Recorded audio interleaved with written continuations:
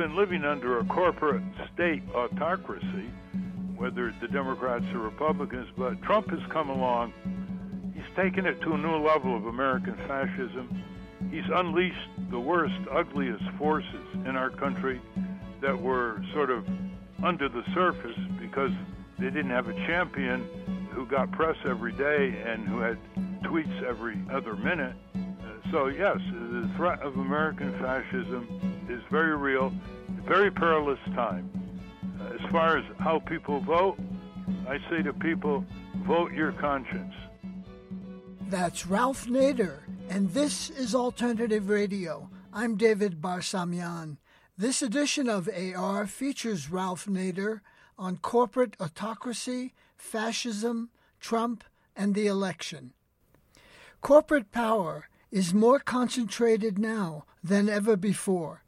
The rich are significantly richer. And the poor, well, they know their place. There's an odor of fascism in the air. FDR once warned, the liberty of a democracy is not safe if the people tolerate the growth of private power to a point where it becomes stronger than their democratic state itself. That, FDR said, in its essence, is fascism. You can hardly turn on the radio or TV or go online these days and not hear or read the sentence, "This is the most important election in American history." In response to the current crises, note the plural, we can moan and groan or we can act. The task for concerned citizens is what it always has been. Organize at the grassroots, resist oppression, and put forth positive alternatives. Our guest today is Ralph Nader. The son of Lebanese immigrants, he grew up in Connecticut. He's a legendary figure who has spent a lifetime fighting on behalf of ordinary people. The Atlantic named him one of the 100 most influential figures in U.S. history. At age 90, he's as active as ever. Welcome to the program. Thank you very much, David. Well, Joe Biden's been in the White House for 3 years. What's your assessment of the 46th president? Foreign and military policy, terrible, with capital letters. He's bloated the military budget. He's expanded the reckless, illegal armed force use of the empire. He doesn't seem to obey any international law. He's blanket, unconditional support for the Israeli genocide in Gaza, now viewed as such by the International Court of Justice, in addition to all the eyewitnesses' accounts of the horrific slaughter of civilians, women, children, elderly. Doesn't matter. All civilian targets have been hit in one way or another, and 2.3 million people, most of them are huddled down in the south without any housing, having fled at Israeli orders from the north to safe areas in the south, and then attacked again in acts of unspeakable treachery and sadism. And Joe Biden is supporting all this. He keeps saying, well, you should, Netanyahu, minimize civilian casualties and let more humanitarian trucks in. But he's shipping munitions on ships and airplanes day after day to contradict his rhetoric, his sweet talking. And so he has turned our country under international law into a co-belligerent with Israel, which is violating all kinds of international laws, including, I might add, something that Biden knows full well, that when a country moves into another area outside its borders and starts destroying people and things, they are required to protect the civilian population. And, of course, the Israeli military is doing just the opposite. It's destroying the civilian occupants and leaving them at the victims of disease, no water, no food, no medicine, no electricity, no fuel, no shelter, no ambulances, no hospitals, no health clinics, and Joe Biden is knee-deep, and to make matters worse, he wants to pass a genocide tax and make the American people pay another $14+ billion to Netanyahu for his incredible defense blunder and collapse on October 7th, which is viewed as enough to get him out of office by 85% of the Israeli people in recent polls. UN Secretary General Antonio Guterres has said October 7th did not happen in a vacuum. The media here in the United States in particular has been less than stellar, if I could say that, in terms of providing no context, no history, and no background as to the origins of the conflict and what might have spurred Hamas to attack on October 7th. That's true. If you read 1,000 articles in the Washington Post, New York Times, Wall Street Journal, they always have the obligatory paragraph that this war started on October 7th when the Hamas went over the border with other groups and took 1,000 or so Israeli lives, most of them civilians, but still over 200 soldiers. And that's their starting point. Instead of 1948, when David Ben-Gurion, in a later interview with the head of the World Zionist Organization, David Goldman, said it was their land and we took it. And they weren't going to indulge the rights of the indigenous Palestinians coming out of the Nazi Holocaust. And David Ben-Gurion is the founder of modern Israel, the first prime minister. That's when you could start. And then there's all the massive attacks over the years on Palestinians, occupied, water stolen, land stolen, smashed houses, seizing hostages, putting them in jail as hostages for controlling Palestinian extended families, embargoes, you name it, checkpoints everywhere, suppression, separating children from families, barricading different areas in the West Bank. That's where you want to start. But you'll notice, even today, pick up the paper, any article on Gaza starts with October 7th. So this is the kind of discussion should go on in Congress. Congress, like a toady, it's a ditto head of, along with Biden, of Netanyahu.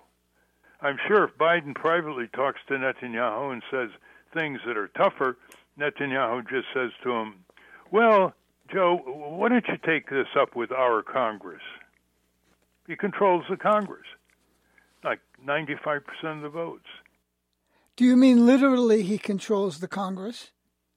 Yeah, of course. He has AIPAC. He has all kinds of other allies. The defense industry is on his side because there's a lot of business there. A lot of that $14.3 billion will come back in terms of contracts for more tanks, more F-16s, more deadly missiles, maybe phosphorus, maybe cluster bombs. Who knows? It's all secret. And Congress is not asked to approve it. Biden does it unilaterally after he gets the $14.3 billion. And it's okay with the vast majority of the Republicans and Democrats, with a few exceptions. So it's quite clear that no matter how many demonstrations, marches, public opinion demanding ceasefire, demanding cessation of military aid to Israel, using it for offensive purposes and violation of human rights, no matter that all over the country we have Jewish Americans, we have Arab Americans, we have African Americans, we have regular Anglo-Saxon Americans. It's a tremendous coalition that dominates dissent in the streets, but the power structure dominates the policy in the congressional suites and in the White House. And you know who wins in that contest because we're not really a democracy, in fact. How would you respond to the often quoted Israeli remark that all states have a right to defend themselves, and that's what we're doing as a result of October 7th? Well, I have two responses. One is, do Palestinians have a right to defend themselves? I've never heard that uttered on Capitol Hill on the floor. I've heard Israel has a right to defend itself thousands of times. So all states have a right to defend themselves. The question with Israel, when it says it has a right to defend itself, is what's itself? What's its boundaries? It doesn't recognize normal boundaries because it wants to dominate all of Palestine, including the West Bank and Gaza. And in fact, by international lawyers, it's viewed as occupying both of those because the embargo is essentially an occupation of Gaza. And of course, they got soldiers all over the place in the West Bank. So what does defend itself mean? And who started it? The West, after World War II, facilitated the partition of Palestine and proceeded to topple all kinds of regimes in favor of dictatorships. The Shah of Iran was reinstalled after the democratically elected prime minister was removed by CIA operatives. That's a matter of record. I think it was 1953. And then there was a dictatorship by the Shah for 29 years. And we got along very well with dictators oppressing their people in the Arab countries, and we're all over their backyard. And why are we surprised when there's a little resistance? I guess you can't resist U.S. empire and the Israeli regional empire. That's verboten. You can't resist. Of course, we resisted King George III for an occupation that was tepid compared to what the Palestinians have been going through. So that's one of the markers of empire. It demands no resistance, complete obedience, complete suppression. And if there is resistance, the response is massively disproportionate in terms of deaths, injuries, and destruction of civilian property. Look what we did after 9/11. We toppled the regimes in Iraq and Libya. We blew apart a lot of Afghanistan. Talk about disproportionate use of force. The Israelis are masters of this, especially in the current genocide in Gaza. And that's another war crime, another violation of international law. All this is going to come out after the end of this latest battle. The Israeli press will do its investigations. The refuseniks will perform their dramatic acts of courage and conscience. And Netanyahu will be voted out. Even his own party doesn't want him anymore. It's all going to come out, the videos, the various hearings that will come out, but it'll be too late for hundreds of thousands of Palestinian innocent civilians. The Guardian reports that a review of internal State Department documents shows special mechanisms have been used by the Biden administration to shield Israel from U.S. human rights laws. What are those mechanisms? Well, one of them is not to have any hearings at the State Department and not to put out any reports, because they put out annual reports on a lot of countries under their human rights framework of definition, and they protect Israel in that area. Secondly, there are no congressional hearings on it. The Israeli peace advocates and the Palestinian peace advocates have never been invited to a Senate or House hearing since 1948. And a lot of these Israeli peace advocates are former generals, mayors of cities like Haifa, former ministers of justice, and former heads of the equivalent of the Israeli FBI and CIA. They were outspoken in Israel. There's a documentary on the latter two former heads of the Israeli CIA and FBI, and they've never been invited. And of course, any of the dissenters in Congress, there's always about 15 of them, they've never been able to get any hearings, never been able to get General Accounting Office investigations of how Israeli aid escapes the charge of human rights violation or use for offensive purposes. Big cover-up. Israeli CIA is Mossad, and its FBI is called Shin Bet. Now, there's a handful of women, mostly, in Congress, in the House, Alexandria Ocasio-Cortez, Cori Bush, Ilhan Omar, Rashida Tlaib, and, as I said, a handful of others who have stood up to the Biden administration and have been targeted by death threats and vilified and been the subject of, vitriol and very, very nasty comments. How about those women who have stood up? Well, they've been very courageous and they've been consistent. Their numbers have not multiplied very much. There are now about 70 members of the House who are calling for a ceasefire. That started with AOC and Rashida Tlaib and other women who you mentioned. So they are increasing their numbers at least for a ceasefire.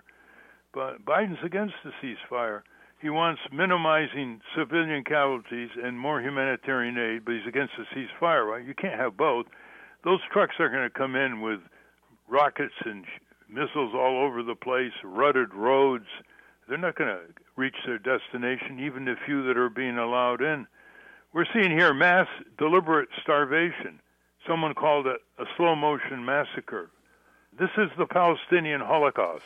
There's no other word for it. It's the irony of tragic history that the successors of the Jews in Western Europe, who were the victims of the Nazi Holocaust, their successors and the successors of their successors are now committing a Palestinian Holocaust. Over 500,000 Gazans out of the 2.3 are in the stages of starvation and dehydration now, and there's no light at the end of the tunnel. The chair of the Global Health Department at the University of Glasgow gave an interview in The Guardian about a month and a half ago, and she said, if this continues, over 500,000 Gazans will die in 2024 out of 2.3 million, and the rest will be damaged for life. They will have physical damage, horrendous mental illness, little children. Imagine 60,000 missiles, bombs, not counting artillery on the ground, not counting snipers, and the rest will also be sick in a whole variety of ways. You can't go on a piece of bread and a piece of cheese every 2 days and not damage your health for the long term, or contaminated water leading to dysentery and the damage to children of that. That's life-threatening, and if they survive, they're going to be sick for a long time. And, of course, Netanyahu wants to drive them completely out of Gaza into Jordan and Egypt, and that is how it's going to play out at the present time, with the co-belligerent Joe Biden in our name, in our tax dollars, doing the bidding of someone who is the Prime Minister of Israel and is under 20% favorable in the polls. Over 80% of the people can't stand him. They want him out. But they're locked in under Israeli parliamentary law as long as the extreme small parties that make up his coalition don't break loose and the government falls and there has to be new elections. But as of now, that's not likely to happen. Comment on propaganda and the uses of language in this conflict as well as others. I'm thinking particularly of a phrase that I'm sure you've heard multiple times: Iran-backed, Iran-linked, Iran-supported, Iran proxy, Iran-controlled. Seems that Iran is being singled out for every single malfeasance in the entire Middle East. That's because the U.S. militarists have singled out Iran as part of the axis of evil under Bush, along with Iraq and North Korea. And so Iran has been infiltrated, attacked by the Israelis, attacking scientists, surgical strikes inside Iran. And they look to their west and they see what happened to Iraq. They see the military on their west, the U.S., they see on the east, until U.S. got out of Afghanistan, the U.S. military, they see themselves targeted in all kinds of ways. And and we wonder why. They want proxies. They want some distance from their border and supporting groups in Iraq and in Syria and Lebanon. I mean, who are we kidding? What if the shoe was on the other foot? and we had some huge power doing that to us. You think we'd be watching the ball games and talking about Taylor Swift? Are you kidding? This is why Marine General Smedley Butler, who is a double recipient of the Congressional Honor, wrote his book, War is a Racket. It's a total racket. And it isn't just the pro-Israeli government can do no wrong lobby in the U.S., it's also Lockheed Martin, Raytheon, Boeing, and all the weapons manufacturers who are making huge profits from the militarization of the U.S. empire abroad and its weapons systems to countries like Israel.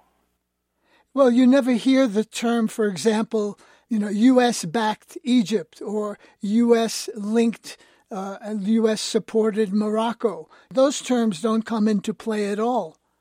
Not at all. In fact, most people don't know we have 36 military installations in the Middle East. 36. They're in Syria, Iraq, they're in Jordan. They've got huge U.S. arsenals inside Israel that are being used now to destroy children, women, elderly, sick, innocent, adult civilians have nothing to do with Hamas. That's what's going on.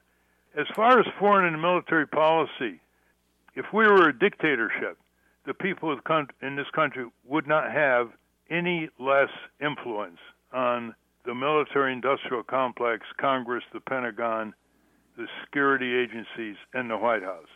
The people in this country, no matter how they protest, and there were huge protests, you remember, before the Iraq invasion, all over the world, but all over the United States, didn't have any impact on Bush and Cheney, the war criminals who are living the life of Riley now, after 1 million Iraqis or more were killed, and the country blown apart in what experts call a mass sociocide to this day. What about those who equate criticism of Israeli state policies being labeled as anti-Semites? The most powerful anti-Semites today are against the Arabs of Palestine. There is another anti-Semitism that Jim Zogby of the Arab American Institute in Washington, he gave a lecture to an Israeli university some years ago called The Other Anti-Semitism. It's against Arabs with armed force, not just rhetoric, number one. There's a lot of anti-Semitism against Arab Americans. There was also a civil debate which you can listen to on debatingtaboos.org between two prominent Jewish Americans and two prominent Arab Americans on the question, is there more anti-Semitism against Arab Americans in the U.S. than there is against Jewish Americans? And it was a very civil debate, and people flocked to that website, debatingtaboos.org, to get an example of a civil debate. Now, when you criticize a government armed to the teeth that is exploiting and occupying and devastating Palestinian territory, what's left of the original Palestine is about 22%. The rest is Israel. You are criticizing that state. You're not criticizing that religion. The American Council of Judaism for almost 80 years has been trying to draw the distinction between Judaism and the state of Israel. And they've gotten very little attention. Now, there is anti-Semitism against Jews everywhere, as there always has been, but the Jews in the United States have never been more secure by their own admission, and the leadership now in our country against the genocide in Gaza is led by Jewish American groups. If not now, Jewish Voice for Peace, they've raised the strategy of civic protests, nonviolent, to new levels of expertise. I really have to admire how they've raised the quality of these demonstrations and the strategic location, Grand Central Station, Statue of Liberty, members of Congress offices, and so on. So you accuse them of being anti-Semitic. It's become a defamatory phrase, and it dilutes the horrific anti-Semitism in Nazi Germany. To dilute it and say that anyone who criticizes the slaughter in Gaza is anti-Semitic against Jews is to dilute it and to weaken the meaning of serious anti-Semitism coming out of World War II. Now, on December 13th, the New York Times, there was an open letter printed by 17 Israeli human rights groups led by B'Tselem, including the Refusnik soldiers, including Rabbis for Human Rights, and it was an open letter titled, "Stop the Human Catastrophe in Gaza." Open letter to Joe Biden. And it got almost no coverage. Are these groups anti-Semitic? They went after Netanyahu from A to Z in that letter. You're listening to Ralph Nader on corporate autocracy, fascism, Trump, and the election. This is Independent Alternative Radio. For copies of this program, just call us 1-800-444-1977. Again, that's 1-800-444-1977. Or go online, our website, alternativeradio.org. That's alternativeradio.org. The focus on the Gaza and Ukraine wars has put the climate emergency on the back burner. 2023 was just the hottest year in recorded history. Glaciers continue to melt. Ocean temperatures are rising, as are sea levels. The last COP conference, that's Conference on the Parties, environmental groups, countries, was in Dubai, an oil producer. And the next one is to be in Azerbaijan, another autocratic oil producer. It's like putting arsonists in charge of the fire department. Well, you've described the scene. The scene can only be called omnicidal. There are at least 5 major omnicides in our midst. The nuclear, chemical, biological warfare capabilities, they can destroy the world as we know it.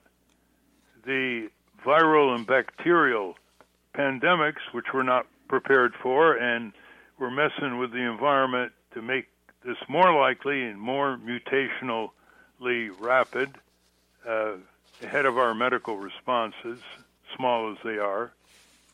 We have the climate violence omnicide that is apparent in record floods, droughts, tornadoes, hurricanes, wildfires, sea level rises, and as you say, temperatures, that's another omnicide.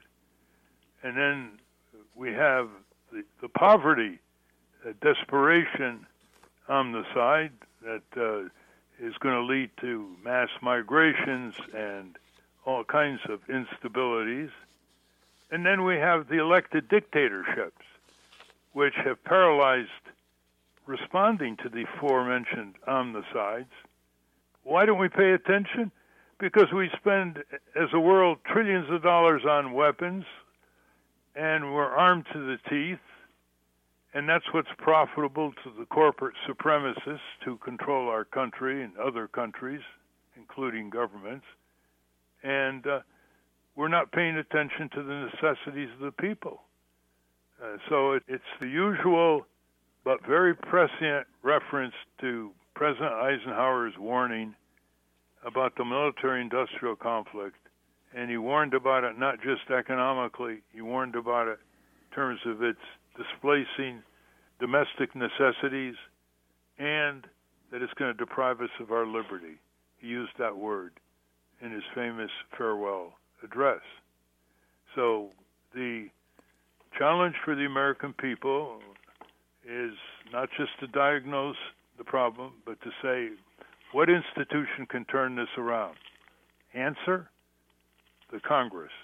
It has the constitutional authority on budgets, taxes, war declaration, waging peace, nominating officials, investigating the executive branch, and influencing state and local government. And there are only 535 people. They put their shoes on every morning the way we do. They want our votes more than they want corporate money.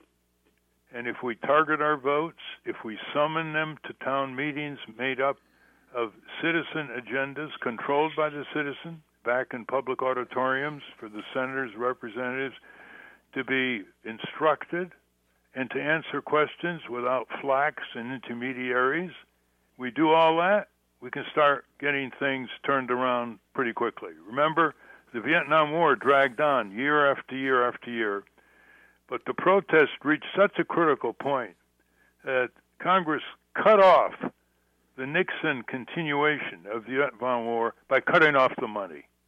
They just said no more appropriations. So Congress has the power, has the authority under the Constitution, doesn't like to use it. It loves to give the war-making power to the presidency and the appropriations budget power to the presidency because it doesn't want the responsibility. But we're going to give it the responsibility.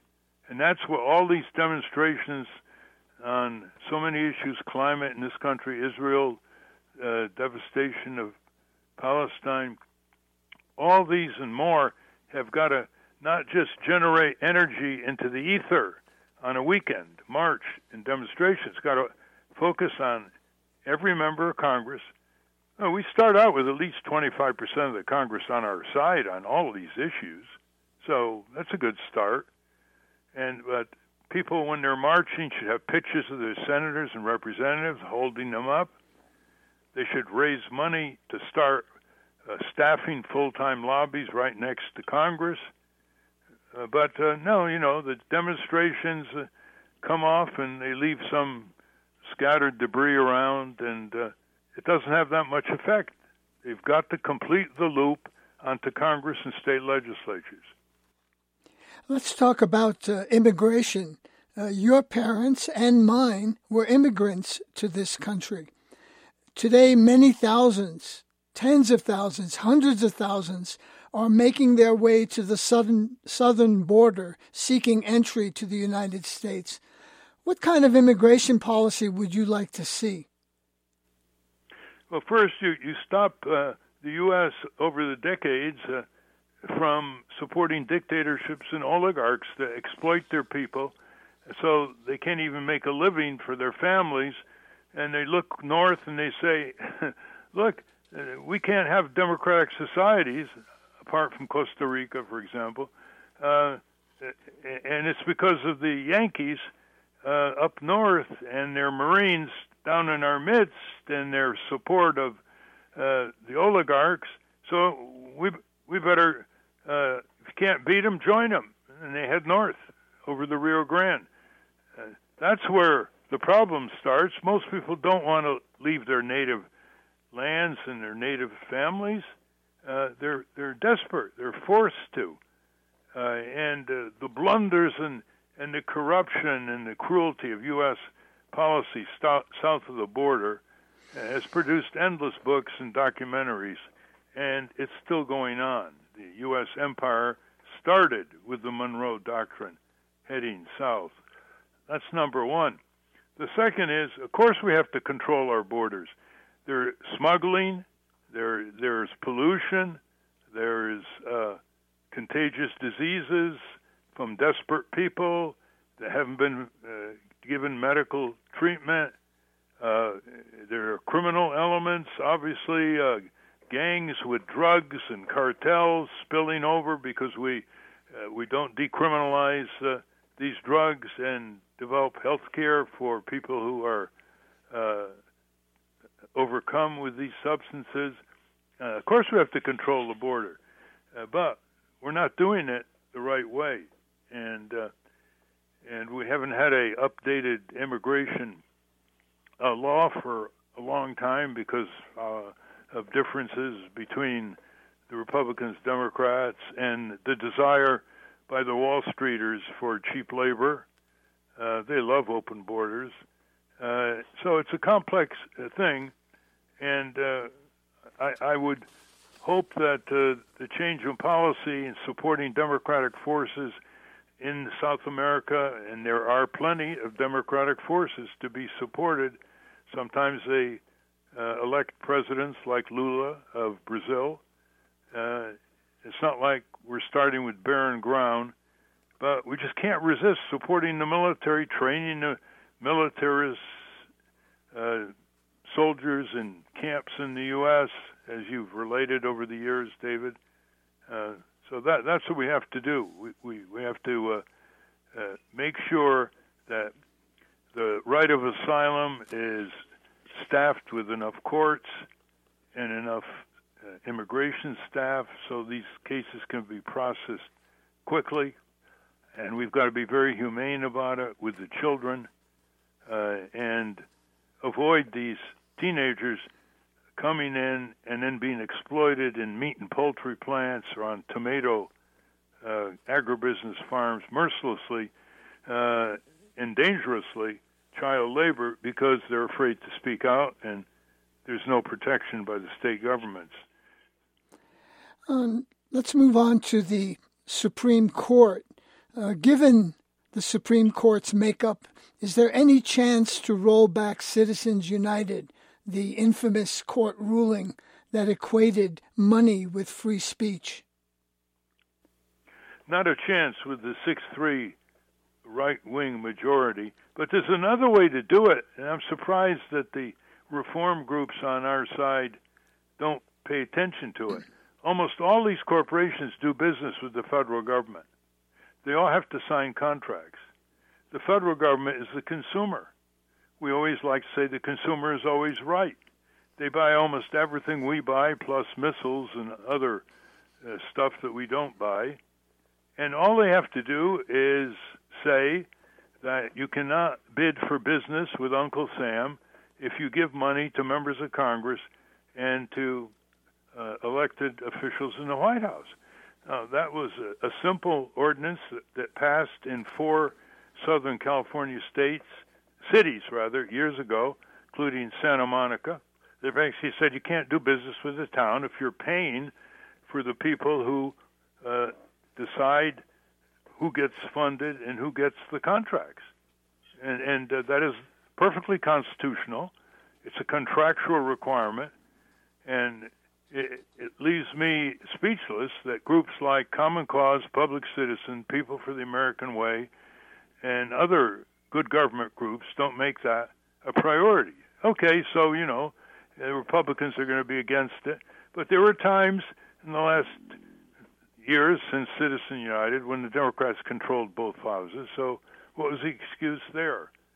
There's a lot of things that can be done by progressive groups that aren't being done, David. A lot of them are getting bureaucratized. They lower their expectation levels. They follow the Democratic Party slavishly. They don't push the Democratic Party. And before they know it, they've been neutralized by their own allies in Congress who don't like to be pushed. Russell Mukhiber, in a front-page story in Capitol Hill Citizen, writes, corporate crime cases hit new low under Biden. Where are, he asks, the congressional hearings? Good question. There was one short one that in the Senate Judiciary Committee that was written up by the editor of the Capitol Hill Citizen, which is our new newspaper. Very popular around the country. It's in print only. People love it. They can get copies by going to capitolcitizen.com. They read it in the old-fashioned way, holding it in their hands. They're not distracted and overcome with all the stuff on the Internet when they're trying to read the news. And we're trying a fresh experiment. Anyway, in the forthcoming issue, the answer to your question is there was a short hearing, about a day or so, and it didn't go anywhere. And the editor criticized it in a front-page story in the forthcoming Capitol Citizen. I also have a front-page article which is titled, Collectively, Congress as a Weapon of Mass Destruction with Multiple Warheads. All the things that Congress collectively, there are exceptions, they've destroyed peace in the world. They've destroyed a progressive tax system. They're destroying Medicare as we see it, outsourcing it to private health insurance companies. who deny benefits and overcharge millions of elderly people, deceptively lured into it. They have destroyed consumer protection. They have destroyed the resiliency of nature and climate by siding with the fossil fuel corporations. They have destroyed the rights of labor by freezing the federal minimum wage. Can you imagine? At $7.25 an hour. They are engines of mass destruction overseas. Bush and Cheney, destruction of Iraq. Hillary Clinton, the butcher of Libya, which Barack Obama persuaded by her to destabilize that country into chaos and violence to this day, called his worst foreign policy decision. We have had a Congress collectively, in so many ways, has been a weapon of mass destruction, using the sovereign power of the people against the people themselves. And so we're the people to organize back home. 535 members, folks, senators and representatives. About a quarter of them, or a fifth of them, are on the side of progressive agendas, folks. Why aren't you organizing? Why aren't you having your town meetings and summoning them? They'll come if you have 500 or 700 signatures on a petition with emails and occupations clearly written and legible. They'll come. And you don't know your own power, people. You remember, the Constitution started not with we, the Congress. It didn't start with we, the corporation, did it? It started with we, the people. And the corporation and company are never mentioned in the entire Constitution as presently amended. Why do they control us? Because we let them control us. We let them control us as workers, as consumers. We let them control us as taxpayers. We let them control us as voters. We let them control us as citizens. It's time we've got to look ourselves in the mirror, because the omnicides are coming. Some of them are already in our midst. Look what happened when we weren't prepared for COVID-19, with a crazed president trying to deny it for critical weeks, which led to hundreds of thousands of preventable deaths, according to health studies. So I like to always complete your questions, David, not with a diagnosis, but having people have a sense of their own power. It never takes more than 1% of the people in congressional districts, that's 2.5 million adults, to make monitoring and redirecting Congress a full-time hobby or a part-time hobby, 10 hours a week. That's what a serious hobby often takes. Coordinated with full-time watchdog offices, 3-4 people full-time in each congressional district, and that can be done. We don't spend enough time on Congress, to put it mildly, than the players of bridge spend in a week with their bridge clubs and their bridge contests, or bird lovers spend watching birds, which is a great vocation, healthy vocation. I wish we had similar time and energy watching Congress. We've written all this up, how to influence Congress. We put out manuals, and I've tried to write a lot of articles. I've had a column since 1971. You can go to nader.org and get it electronically free. But, we can only go so far. It's up to the people to have a higher estimate of their own significance. Their families are at stake. Their children are at stake. Silicon Valley, Facebook, Meta, Instagram, TikTok, they've abducted most of our children 5 to 7 hours a day, separating them from family, community, nature, into some virtual reality gulag, metaverse. I mean, they're breaking up the family, these corporations, direct marketing to kids, undermining parental authority. How much provocation do we need? My sister's written a book called You Are Your Own Best Teacher, addressing youngsters, trying to spark their curiosity, imagination, and intellect, and liberating themselves thinking for themselves with those marvelous traits they have that are being suppressed by the internet, iPhone, or tablet connection every day. And we can't get social studies teachers to pick it up. We're trying to get extracurricular work so that the students can have roundtables and discuss these 54 topics that my sister Claire has put before them. And they're very provocatively relevant to their lives and to their preparation for young adulthood. All kinds of tools. We have a lot of problems we don't deserve in this country, but we have a lot of solutions that are on the shelf because we've created this democracy gap by not getting engaged from the local to the state to the national to international. 1% representing public opinion, and there's a lot of left-right support for living wage, universal health insurance, breaking the crooked corporate crime, rip-off people and prosecuting them, new kind of tax system, reducing the bloated, corrupt military contracting budget, you name it. 82% of the Republicans are against Citizens United. How about that one?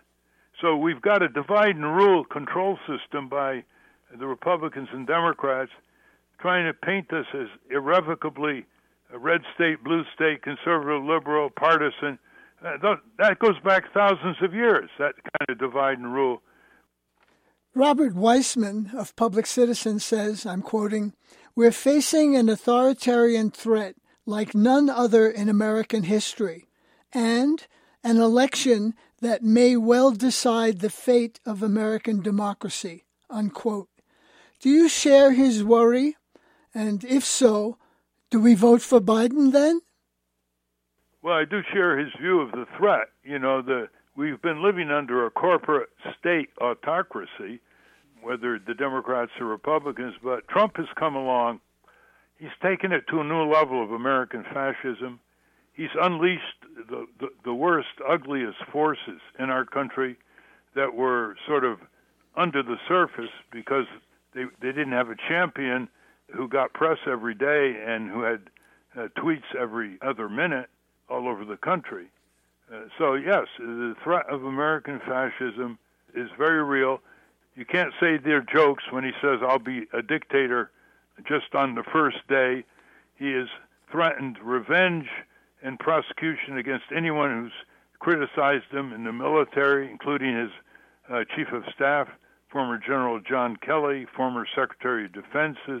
He's just drooling and dripping with hate. And he's predicted riots in the streets if he loses the election. By his terms, stolen election. There's no election he can run in that, if he doesn't win, is not stolen. He's led the insurrection against Congress. He's escaped the rule of law as a business crook and as a political crook in ways that entitle him to teach a law school seminar on how to escape the rule of law and continue business as usual. And now his lawyers are delaying all these cases, 4 criminal indictments in the courts in Washington, Georgia, Florida, New York. A very perilous time. As far as how people vote, I say to people, vote your conscience, period. Once you start voting least worst, you're going to get least worst worse every 4 years, again and again.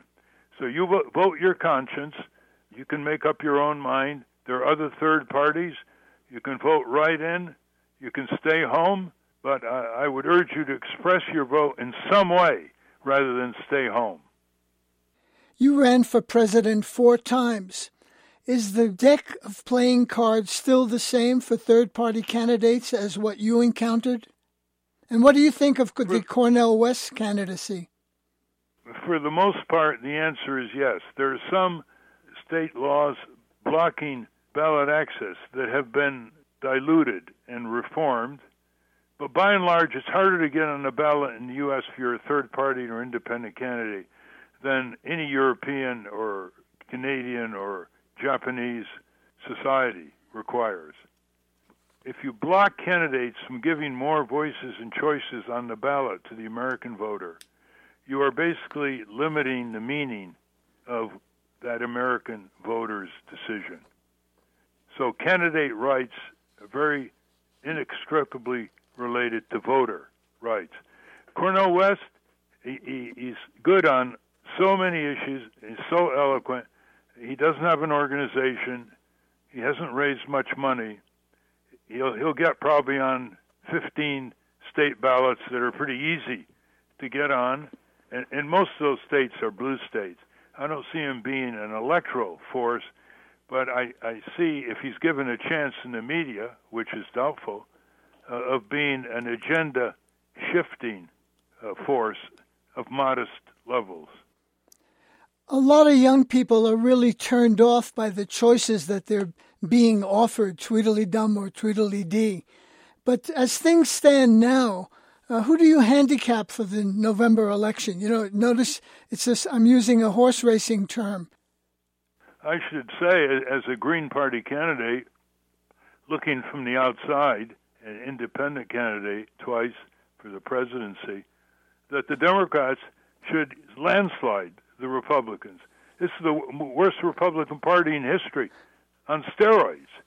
Teddy Roosevelt, Senator Robert Taft, Dwight Eisenhower, they couldn't believe how ignorant, stupid, crooked, voter suppressive, anti-children, anti-women, anti-worker, pro-Wall Street, pro-endless war the Republicans are. And if they can't beat a party that is openly undermining the livelihoods of workers and women and children, and moving to reduce corporate tax burdens to near zero, regardless of the profit these big companies make, and to lifting the health and safety regulations that keep these companies from killing, injuring, and sickening the American people, and wanting to take tens of millions of people off Medicaid and Obamacare. I mean, if you can't beat a party like that, you better look at yourself in the mirror, Democratic Party. You better start becoming more authentic. You better start connecting with labor unions more and connecting with people who aren't voting because they're despaired that voting means nothing to them and they don't want to take part in it. And get out to vote in the neighborhoods, in the communities, in the housing projects, and stop putting ads on TV that are irritating due to their repetition and emptiness, because your political and media advisors who have corporate clients at the same time get 15% of the television radio buy and don't want to advise the candidates to put the money into ground game, get out to vote. We know it has to be done. Go to winningamerica.net, folks, and you'll see the entire agenda and program that we laid out in 2022. We got to wake up to where we're all on the same side and we all bleed the same color, regardless of red state, blue state. We all want the same thing for our families, for our community, for our schools. We'll have disagreements, but fundamentally, we want clean air, clean water, honest elections, honest government, good public transit. We want the climate to be attended to. We want to protect our children and grandchildren. We want healthy environments, all these things. But unless we rise to the occasion and develop a left-right collaboration, you get an unbeatable political force. On February 27, 1934, in the small Connecticut town of Winsted, a child was born to Rose and Nathra Nader. Happy 90th birthday, Ralph. Thank you, David. You were just listening to Ralph Nader on corporate autocracy, fascism, Trump, and the election. I talked with him in February on the eve of his 90th birthday. A legendary figure, Ralph Nader has spent a lifetime fighting on behalf of ordinary people. Life magazine ranked him as one of the most influential Americans of this era. This program is produced by Alternative Radio based in Boulder, Colorado. We're an independent nonprofit in our 38th year. We're supported solely by individuals just like you. We feature voices rarely heard in the corporate media, such as Roxanne Dunbar Ortiz, Chris Hedges, Arundhati Roy, and Noam Chomsky. And we have a series of programs with Ralph Nader. To access our complete audio and book catalog, just go to our website, alternativeradio.org. Again, our website where we are podcasting, alternativeradio.org. For copies of today's program, Ralph Nader on corporate autocracy, fascism, Trump, and the election, call us 1-800-444-1977. That's 1-800-444-1977. Or go online our website, alternativeradio.org. That's alternativeradio.org. Printed transcripts, PDFs, and MP3s of this program are free of charge. Just call us 1-800-444-1977. Joe Ritchie is our general manager and editor. I'm David Barsamian. Thank you for listening.